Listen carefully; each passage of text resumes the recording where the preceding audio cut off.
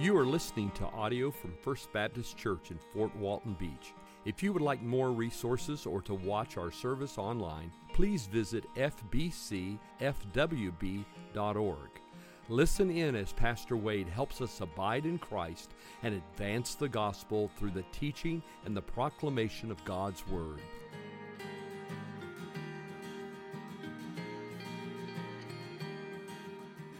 You can go ahead and start finding your way towards the book of Micah.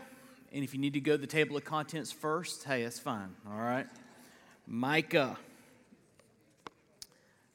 chapter 5. I hope everyone is doing well on this week thus far. On Wednesday nights, we have been working through some great doctrines of the faith and trying to demonstrate or show how these doctrines relate to our lives, why they are important for us to understand. And not just important for us to understand, but important for us to stand on, to believe these doctrines and to stand for these doctrines because they are of great importance. And we've talked about some different aspects of theology. We've talked about the doctrine of God. We've talked about the doctrine of revelation, how God reveals himself to us. We've talked about the doctrine of humanity, who we are and what our issues are and how those issues can be fixed. Well, tonight we're going to begin a look at, and we won't finish tonight, but we'll begin to look at the doctrine of Christ, the second person of the Trinity. We're going to begin to think about Jesus tonight and study some doctrinal realities concerning Jesus and think about why it matters to us. Now, if you look there in your notes, right underneath the phrase, the doctrine of Christ, that first blank is the person of Christ, because in classic theology, again, the doctrine of Christ usually has two headings. Most theologians look at the person of Christ and then the work of Christ, much like we did with the doctrine of God, but the person of Christ and the work of Christ. So we're going to begin tonight by talking about the person of Christ, and then we'll transition in coming weeks to talk about the work of Christ. Let's begin by talking about the person of Christ. When we say the person of Christ, we're talking about who Christ is in his essence and his nature. And really just two aspects I want to talk about tonight related to the person of Christ. First of all, I want to talk about Jesus before he was born of the Virgin Mary. I'm going to call this Christ in eternity past. Christ in eternity past. Now this is really, really important because a lot of people mistakenly think that Jesus came into existence when he was born of the Virgin Mary. Now, when I was born to Buddy and Debbie Humphreys on May 18th, 1976, I was coming into existence. But the birth of Jesus was not his coming into existence. It was simply a transition for him. We'll get to that a little bit more in a moment. But before we understand the incarnation, we need to understand Jesus in eternity past. And we're going to start there in Micah chapter 5. Micah chapter 5, verse 2. He says there, "But you, O Bethlehem Ephratah, who are too little to be among the clans of Judah, from you shall come forth for me one who is to be ruler in Israel, whose coming forth is from of old, from ancient days." So this is a messianic prophecy. It's pretty extraordinary that hundreds of years before Jesus Christ was born in Bethlehem, the Old Testament prophesied precisely where he would be born. But notice it mentions something of the nature of the one who would be born. It says there that he's coming to be a ruler, and his coming forth is from of old, from ancient days. And so this speaks of Christ pre-existing his birth or his coming to this earth. And it's all throughout the scriptures. Let me show you some New Testament scriptures that really teach this. We may not look at all of them, but look in John chapter 1. John chapter 1, verse 1.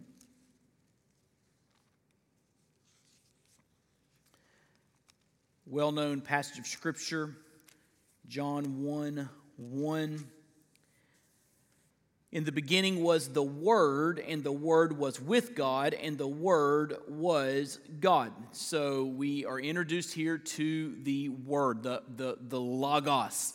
And there's some interesting facts about this one who is called the Word. It said the Word was with God. So there's a distinction here between the Word and God, or we might say God the Father, a distinction between the Word and God the Father, because he was with him. That word "with" is an interesting word in this context. It means something like face to face. They were in communion with one another at the very beginning of all things. You go all the way back to the beginning, and there was God, there was the Word in perfect communion. And then to make sure we're clear, it says the Word was God. The Word was God.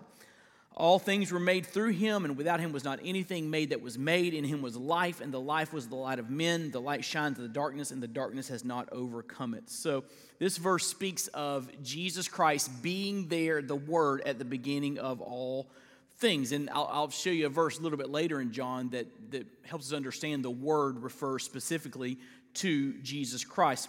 But look over with me in chapter 8 of John. John chapter 8.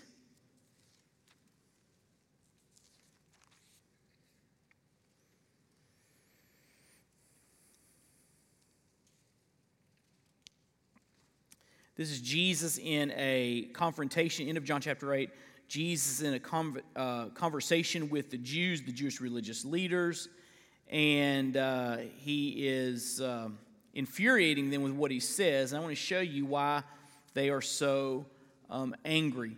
He says in verse 56, at the end of this conversation, John chapter 8, verse 56, "Your father Abraham rejoiced that he would see my day. He saw it and was glad." So he's saying, you call Abraham the patriarch, the great patriarch. You call him your father. The Jewish people come from Abraham, from the lineage of Abraham, from the descendants of Abraham. But he says, Abraham, if you really hold Abraham in high esteem, you need to understand that Abraham saw me. He saw my day and was glad. And so the Jews asked kind of a logical question there in verse 57. They said, "You are not yet 50 years old, and yet you have seen Abraham?" How's that work? How's that work that you were around Abraham, even though you're only 50 and Abraham lived thousands of years ago? Jesus said to them, listen to this, "Truly, truly, I say to you, before Abraham was," what? What's he say? "I am." He's saying there, I pre-existed Abraham. I pre-existed Abraham, which is an extraordinary statement. And just to get the point across, he uses the phrase ego eimi, I am, which is a reference to the divine name of God given by the Lord to Moses at the burning bush. I am who I am. So when he said I am, they knew he was claiming to be divine, and they flew into a rage. Look in verse 59. So they picked up stones to throw at him, but Jesus hid himself and went out of the temple. They were ready to kill him at that moment because of his claim of preexistence, his claim of being the great I am, his claim of being God. And so this verse speaks of Jesus existing before Abraham. The question becomes, well, what was Jesus doing before he came to this earth? Well, we've already seen in John 1 that he was instrumental in creating the heavens and the earth. It says everything was created through him in John 1. But what was he doing before the creation? Because we believe in the eternality of God, that God has always existed. There's never been a time where God has not existed. It hurts your brain to think about it, but God has just always been there. He was not brought into existence. He's always existed. And in John 17, we get a little bit of a clue as to what was happening in eternity past. Look what it says in John 17, verse 5. He's praying to the Father, praying for his disciples. This is on the night when he would be betrayed, the night before his crucifixion. And he says, now, Father, glorify me in your own presence with the glory that I had with you before the world existed. And so he's saying before there was even creation, before there was a solar system or a cosmos or a universe, we were there. And I was there with you, Lord, enjoying glory in your presence. And he said, I want to get back to that point where I'm in your presence again with unhindered glory. And so he speaks of being there with God the Father before creation. And then look in verse 24 of the same chapter. Father, I desire that they also whom you have given me may be with me where I am. So he's speaking of his disciples here. I want to bring them home to heaven. Look what he says. To see my glory that you have given me because you loved me before the foundation of the world. So again, before creation, God was there. We know when we refer to God, we're speaking of a triune God. God the Father, God the Son, God the Holy Spirit. So before creation, God the Father, God the Son, God the Holy Spirit lived in perfect communion, perfect glory, perfect love, perfect relationship in the Godhead. And that was taking place before creation ever came into being. Let me show you one more verse. Look over in Colossians chapter 1. New Testament book of Colossians.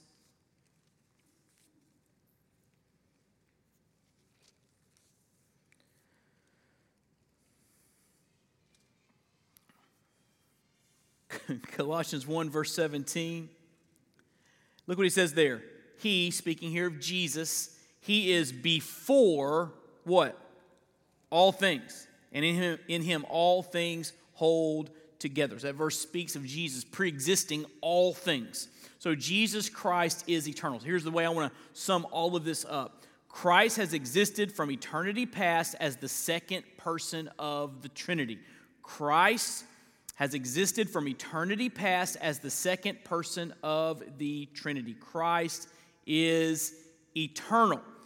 But let's go to the next blank. Let's talk about the incarnation, because something changed about 2,000 years ago when Jesus Christ came to this earth and was born of the Virgin Mary. We call that the incarnation. It was a major moment in human history, major moment in redemptive history. It was a moment when everything changed. And the incarnation, the word incarnate, it comes from the Latin incarnate, it means in flesh, in flesh. So the incarnation was a major moment. And here's what happened at the incarnation. The incarnation was not Jesus coming into existence. I think I've shown you he's always been in existence. The incarnation was when Christ left the splendor and glory of heaven to take on human flesh. He left the splendor and glory of heaven to take on human flesh. So remember back in John 1, in the beginning was the Word. The Word was with God. The Word was God. You say, well, who is the Word? In John chapter 1, verse 14, the Bible clearly says, the Word became flesh and dwelt among us. And we beheld His glory, speaking of Jesus Christ. And so Jesus Christ is the one who took on human flesh. That is called the incarnation. And it is a major, major reality, because before the incarnation, Jesus existed as the second person of the Trinity. Since the incarnation, he's existed as the second person of the Trinity, but he's also existed as the God-man. He became the God-man at the moment of the incarnation, when he took on humanity. And so the incarnation is a precious, precious doctrine. We celebrate it, of course, at Christmas, but it is a reality that should color every area and aspect of our faith. I came across a poem when I was studying this that I thought was powerful. And it speaks of Jesus leaving heaven and coming to earth. The author is unknown, and it simply reads like this. Light looked down and beheld darkness. Thither will I go, said light. Life looked down and beheld death. Thither will I go, said life. Love looked down and beheld despair. Thither will I go, said love. So came light and shone truth. So came life and conquered death. So came love and gave hope. And the Word became flesh and dwelt among us.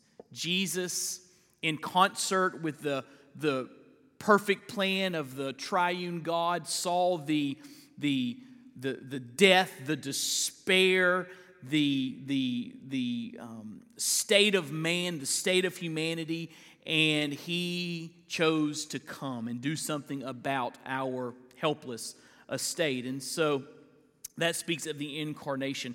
Now, for this to happen, for Jesus to leave perfect splendor and glory. Now, think about Jesus in heaven. He's receiving unceasing worship. Every moment, his worth is being declared. His majesty is being celebrated. His glory is being enjoyed by the angelic host. And so every moment of Jesus in heaven, he is being celebrated because he is worthy of that worship. But think about it. He left that to come to this earth where he would be mocked, maligned, mistreated, misunderstood, beaten, crucified, buried. He left all of that to come to this earth. This act called for divine condescension. And there's a really important passage, maybe my favorite Christological passage, found in Philippians chapter 2. Philippians chapter 2. Turn there with me, Philippians chapter 2. This might be a familiar passage to you. Look in verse 3, Philippians chapter 2, verse 3. This is the Apostle Paul writing to a group of Christians in the first century city of Philippi. He says, "Do nothing from selfish ambition or conceit, but in humility count others more significant than yourselves." Can I just take a quick pause? That verse will really help you. If you will learn to live out that verse by the power of God's Spirit, it'll make a difference in your relationships. It'll make a difference in your workplace. It'll make a difference in your family, make a difference in your church. It'll just make a difference. And why should we pursue this kind of attitude where we lay down selfishness, we lay down conceit, and we live in humility, putting others ahead of ourselves? Why should we seek to live that way? Well, the illustration is this. That's what Jesus did. Jesus exemplified what it means to lay down self for others. He says there in verse 4, "Let each of you look not only to his own interests, but also to the interests of others. Have this mind among yourselves, which is yours in Christ Jesus." Now he's going to define how Jesus lived out this others first attitude, how he condescended for us. Look what it says. "Though he was in the form of God, did not count equality with God a thing to be grasped." In other words, he wasn't grasping or straining for divinity because he was God, second person of the Godhead. He wasn't trying to be God, he was God. And it says there, he did not count equality with God a thing to be grasped, but he emptied himself. How? By taking the form of a servant, being born in the likeness of men. And so this verse speaks of Jesus condescending, leaving the unceasing worship of heaven to take on humanity and live among us. He came down. You might say he lowered himself to our level. That's what that word emptied means. The Greek word there is kenosis. And there's a lot of discussion about kenosis and what it means that Jesus emptied himself. But basically it means that Jesus Christ laid aside the full rights and prerogatives of deity. He took on the frailties and limitations of human flesh to live among us. It does not mean that Jesus ceased being God. And we see that in a very practical, logical way in the Gospels. I mean, he walked on water, right? I mean, that speaks of his divinity. He calmed the storm and the seas with just one word. That speaks of his divinity. He raised people from the dead. That speaks of his divinity. So he did not cease being God. The emptying means he laid down the full rights and prerogatives of deity to take on humanity.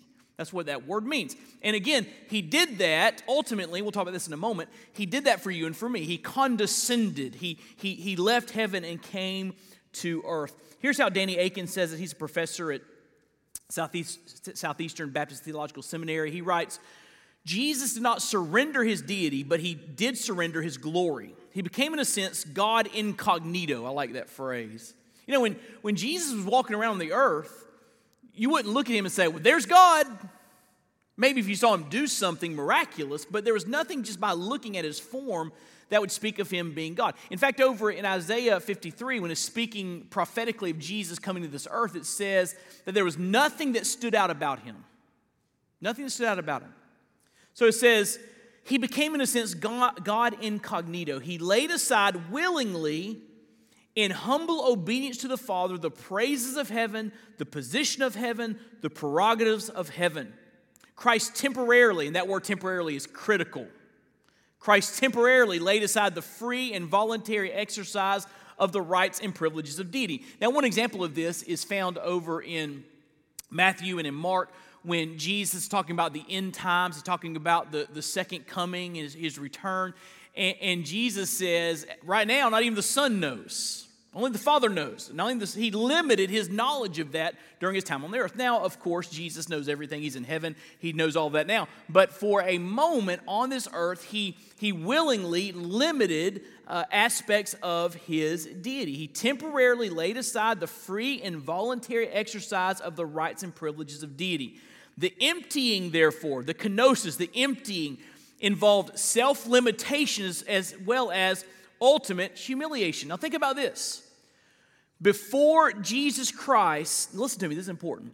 Before Jesus Christ took on humanity, there was no way God could die. Right? No way God could die. The fact that he took on humanity meant he could come and die. In his humanity, his humanity could be put to death. It's a big, big deal. So he voluntarily forfeited for a time the free use of divine attributes, depending instead on his Father and the Holy Spirit. So that's a kind of a lengthy description of what it means that Jesus emptied himself, that this act of incarnation called for divine condescension. But now I want to give you a more poetic statement about the incarnation. This comes from R.G. Lee. R.G. Lee was a great Baptist preacher in the early to mid 1900s. He pastored Bellevue Baptist Church in Memphis. He was three-time president of the Southern Baptist Convention. He three-time president of the Baptist World Alliance. He preached a famous sermon called Payday Someday. Preached it, I think, over 2,000 times. And he was just an awesome, awesome preacher. And he had he had this gift for the English language and just utilizing words. And listen to what he says about the incarnation. Christ, this is about him condescending. Christ, who in eternity rested motherless upon the Father's bosom, and in time rested fatherless upon a woman's bosom, clasping the Ancient of Days who has become the Infant of Days. What a descent, condescension. What a descent. Listen, from the heights of glory to the depths of shame. From the wonders of heaven to the wickedness of earth. From exaltation to humiliation. From the throne to the tree. From dignity to debasement. From worship to wrath. From the halls of heaven to the nails of earth. From the coronation to the curse. From the glory place to the gory place. In Bethlehem, humility and glory in their extremes were joined. Born in a stable, cradled in a cattle trough, wrapped in swaddling clothes of poverty, no room for him who made all rooms, no place for him who made and knows all places. Oh, deep humiliation of the Creator, born of the creature, woman, but in his descent was the dawn of mercy. Because we cannot ascend to him, he descends to us. Isn't that good? That's the condescension of Christ. Think about what he left to come and take on humanity and live among us on this earth. And so, incarnation, Christ left the splendor and glory of heaven to take on human flesh. This act called for divine condescension. But third and last for tonight, this act, we're about to jump in some deep waters. We're going to do it really fast, all right? This act united the divine nature and human nature in one person. So we're going to talk about why that's important. This act, incarnation, united the divine nature and human nature in one person. Now this doctrine of the uniting of humanity and divinity in one is called the hypostatic union. And the only reason I'm telling you that is because you may be reading a book and you come across that phrase, or maybe see it in study notes or something of that nature. It's an important word. It's the combining of the divine nature, human nature in one person. There's a lot of discussion about that. Through church history, there have been a lot of groups that have branched off from Orthodox Christianity because they misunderstand this and get this wrong and go down some kind of heretical roads. And so we need to be very clear what we mean by the divine and human were united in one person. Here, let me give you just kind of a thumbnail of what this means. First of all, it means that Jesus is fully God. Jesus is fully God. And this means some things, but think about it for a moment. Jesus is fully God. He's not part God. He's not half God. He's not a third God. He is fully God.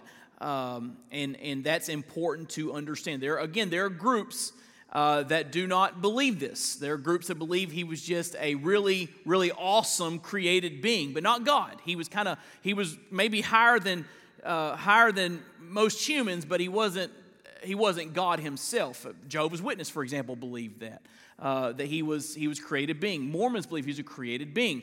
But the Bible is very, very clear that Jesus is fully God. Do you remember at the end of the Gospel of John? Remember doubting Thomas? The other disciples were telling Thomas, hey, listen, we've seen Jesus alive from the dead. He's risen from the dead. And Thomas said, listen, unless I see the nail prints in his hands, the print in his, I'm not going to believe. And one day he's in a room and Jesus walks in the room and he sees Jesus resurrected in his glorified body. You remember what Thomas said? He fell down and he exclaimed, my Lord and my God. He worships him as God. And in that moment, Jesus doesn't say, no, wait a minute, I'm not fully God. I'm a higher created being. And no, he receives his worship because he is fully God. Now, what does that mean, that Jesus is fully? What does that mean for us? First of all, it means he's worthy of worship. Because he's God, and you should only worship God, you can worship Jesus because he's God. Look over in Hebrews chapter 1. Hebrews chapter 1. I'm going to show you this really wonderful passage of Scripture. It's all about the person of Christ. And in Hebrews 1, he wants us to understand that Jesus is greater than angels. And he says, verse 5, for to which of the angels did God ever say, you are my son, today I have begotten you? Or again, I will be to him a father, and he shall be to me a son. So God's saying here that Jesus is superior to the angels because he's my son. He's the Son of God. And he says there, again, when he says, he brings the firstborn into the world, he says, let all God's angels worship him. Now look at that word firstborn there in verse 6. Some people read that and think, well, okay, it says Jesus was firstborn. So that must mean that he was brought into existence at a point in time. In fact, you'll hear Jehovah's Witness and other people use verses like this to speak of Jesus being a created being. But the word firstborn found there in verse 6, it's also found in Colossians chapter 1, does not speak of Jesus being created. It speaks of his position or his preeminence. Over in Psalm 89, David, who was not literally the firstborn of his siblings, he was the youngest, he's called in Psalm 89 the firstborn. In other words, he's the preeminent one over all the other brothers. He's been given the throne. He's been given the kingdom. He rules and reigns. He is the firstborn in terms of importance. Look what he says. Let all God's angels worship him. Of the angels, he says, he makes his angels winds and his ministers a flame of fire. But of the Son, he says, your throne, O God, is forever and ever. The scepter of rightness is the scepter of your kingdom. So look what it says there. God the Father is saying to the Son in verse 8, your throne, O God, is forever and ever. So God the Father calls God the Son what? God. He is divine. Fully divine. He's worthy of our worship. Secondly, he is Lord. Colossians 1:18 says that in all things he must have the preeminence. He is first. He is Lord. He is preeminent over all. He is Lord. He's the authority. He calls the shots. He's the boss. And then third, because he is fully God, it means He is able to save by paying the infinite debt that we owe. He's able to save by paying the infinite debt that we owe. 1 John 2 says that Jesus is our Savior, but not just for us, but he died for the sins of the whole world. And so he died for everyone. Now, not everyone's saved. You got to place your faith in Christ to be saved. You got to receive the gift of salvation. But Jesus Christ died. He shed his blood for everyone. Only God could shed his blood, and that shed blood be effective for everyone. He's divine. He had infinite, the ability to pay the infinite debt that we owe. And then 1 Peter 1:18 says, and 19 says that his blood was precious blood. His blood was shed, and it was able to save sinners like me and like you. Here's what that means. God is infinite in his holiness. His holiness knows no boundaries, right? And because he's infinite, when you and I sin against God, we deserve infinite punishment.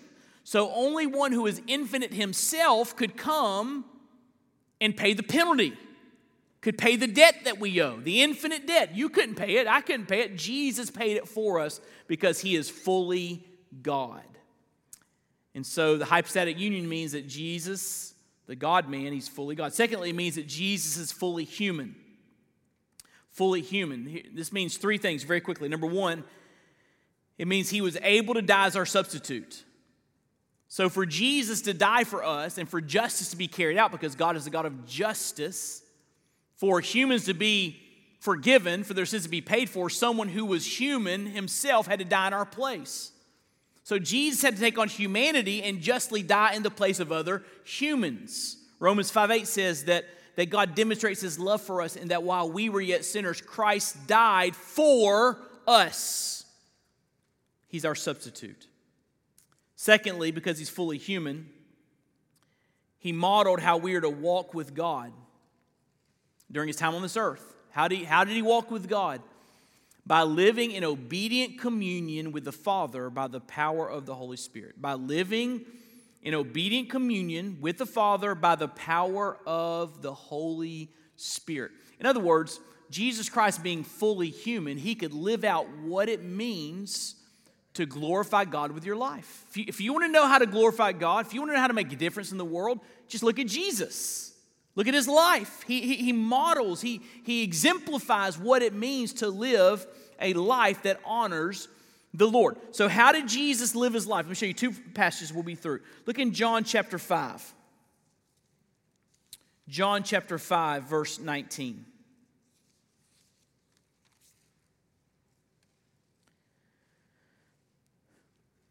Jesus said to them, speaking again to the Jews, "Truly, truly, I say to you, the Son can do nothing of his own accord, but only what he sees the Father doing. For whatever the Father does, that the Son does likewise. For the Father loves the Son and shows him all that he himself is doing. And greater works than these will he show him, so that you may marvel." And so Jesus is saying this: I live in lockstep with the Father. He shows me what he's doing, shows me what he wants me to do, and I do what he wants me to do. And we live in this relationship, this communion. We see Jesus as a pattern, getting away from the crowds and the business and spending extended time talking to the Father, praying, walking with God, obeying God, living for God. And so he lived in obedient communion with the Father. But notice that phrase, by the power of the Holy Spirit. People don't think about this often. You might look at the Gospels and say, where's the Spirit? The Spirit was empowering Jesus to live the life of obedience. Let me show you this. Look over in Matthew chapter 4. Matthew chapter 4.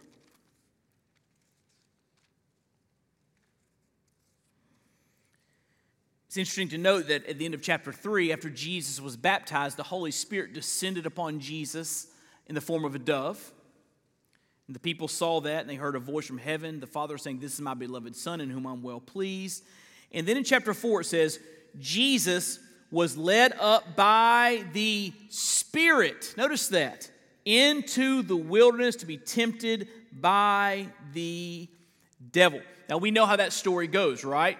Jesus is tempted 3 times, and by the power of the Spirit and with the Word of God, he resists the temptations of Satan, and he maintains his purity, his holiness, his perfection, so that he could go and die in the place of sinners like you and me. And so he is led by the Spirit into the wilderness. He's empowered by the Spirit throughout his ministry, and he shows us what it looks like to let the Spirit have control of our lives. And I've been debating whether I should even share this or not, or even go down this road, but I think I will. I'm going to give you just a quick illustration to kind of drive this point home.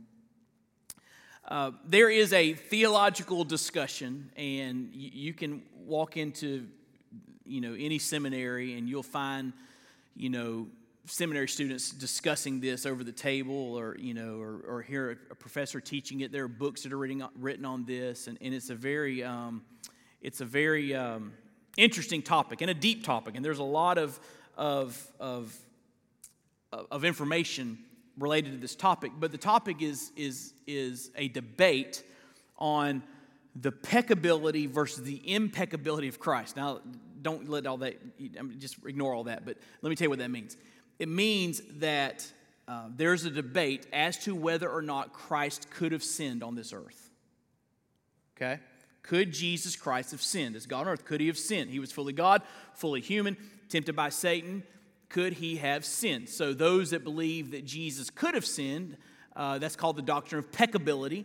Those that believe he could not have sinned, that's the doctrine of impeccability. And again, there's a lot of discussion on this, and there are renowned Bible scholars who come down on different sides of that discussion and have different things they bring to the table. But I read a book years ago called The Man Christ Jesus by a theologian named Bruce Ware, and it really helped me to nail this down. And it brings back to that last point about Jesus Christ living in communion with the Father by the power of the Holy Spirit. So here's the illustration, and I'm going to come back to that. All right, the illustration is, imagine you are at the English Channel, and you're in a boat. And you are in the boat beside a famous, renowned, distant swimmer. And this distant swimmer is going to swim the English Channel. It's been done before, but they're going to, I think it's 40-something miles across the English Channel. They're going to swim the English Channel. And you are there in the boat, and the boat's job is to protect the swimmer from, so if the swimmer gets, cramps up and gets in some sort of distress, they won't drown. You can pick them up out of, or maybe shark attack or stingray or whatever. If something happens, you're there to help them in a time of distress. And so the boat's there, the swimmer's there, you're watching out over them. The swimmer makes it all the way across the English Channel. Now, the question is, could that swimmer have drowned? The answer is no, because you were there to pick them up out of the water. If they got in trouble, you pick them up out of the water, right? But why didn't that swimmer drown? Because they trained, they were in shape, they put in the work, they breathed the breaths, their muscles carried their arms and legs throughout the entire process to be able to propel them across the English Channel. So could the person have drowned? No. Why didn't they drown? Because they put forth the strength and the effort to make it across the English Channel. You say, now, what's that got to do with peccability versus impeccability? Here's what it's got to do. Could Jesus have sinned as God? Those that say no would say he couldn't have sinned because he was fully God, and his divinity, his deity, would have stopped him from sinning. But the question is, well, why didn't Jesus sin? Was it because his deity just overruled every impulse, every temptation, or not impulse, but every temptation that came his way? Was deity just say, oh, nope, not going there, you're not going to sin? Is that why he didn't sin? No, the reason he didn't sin is because Jesus, Matthew 4, Jesus lived in the power of the Spirit according to the Word of God. He used the Word and the Spirit to live a sinless life, which means if we follow his example, power of the Spirit, Word of God, we have the capacity to say no to sin and yes to God, right? Because Jesus did it. Not just because he was God on earth, he did it in his humanity, showing us how you fight sin by the Spirit and by the Word of God. Does that make sense? So, if you held a gun to my head, which I hope you don't do that, but if you did that, I hold to the impeccability camp that Jesus Christ could not have sinned on this earth, but the reason he did not sin was because in his humanity, he lived by the Spirit according to the Word of God. He was tempted every way like we are, but he did not sin. He fought that temptation. He fought that lurement with the help of the Spirit and the Word of God. And so again, I didn't really want to open up that can, but there's a lot of discussion. You can Google impeccability versus impeccability if you want to, and get some good reading tonight. But bringing it all back down to this sheet, Jesus lived in his humanity to show us what it looks like to live the Christian life. And that's one of the implications of him being human. So, a lot of good stuff tonight, but Jesus, the person of Christ, has always existed, but then he came to this earth, took on human flesh, and became the God-man. And by the way, Jesus is forever the God-man. He'll never cease being the God-man. He took on human flesh, he died on the cross, was buried, rose from the dead in human form, right? He was raised with a new glorified body. He's at the right hand of the Father, and he is right now the God-man. When he comes back, he'll be the God-man, fully God, fully man. He'll forever be the God-man, the one we worship in heaven, and we should rejoice in that reality. Let's pray together. Father, we're grateful for your grace and your mercy and your love, and grateful for this time to think about the Scriptures and think about how they apply to our lives. And I just pray, God, that you would just fill our hearts with a growing love and adoration for King Jesus. It's all about him. We're grateful that as fully man, Jesus could take our place. And we're grateful that as fully God, he could pay the penalty that we deserve to pay. The infinite debt that we owe, he could make that payment with his precious blood.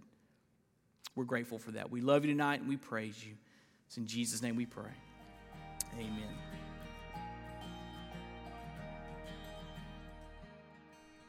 Thank you for listening.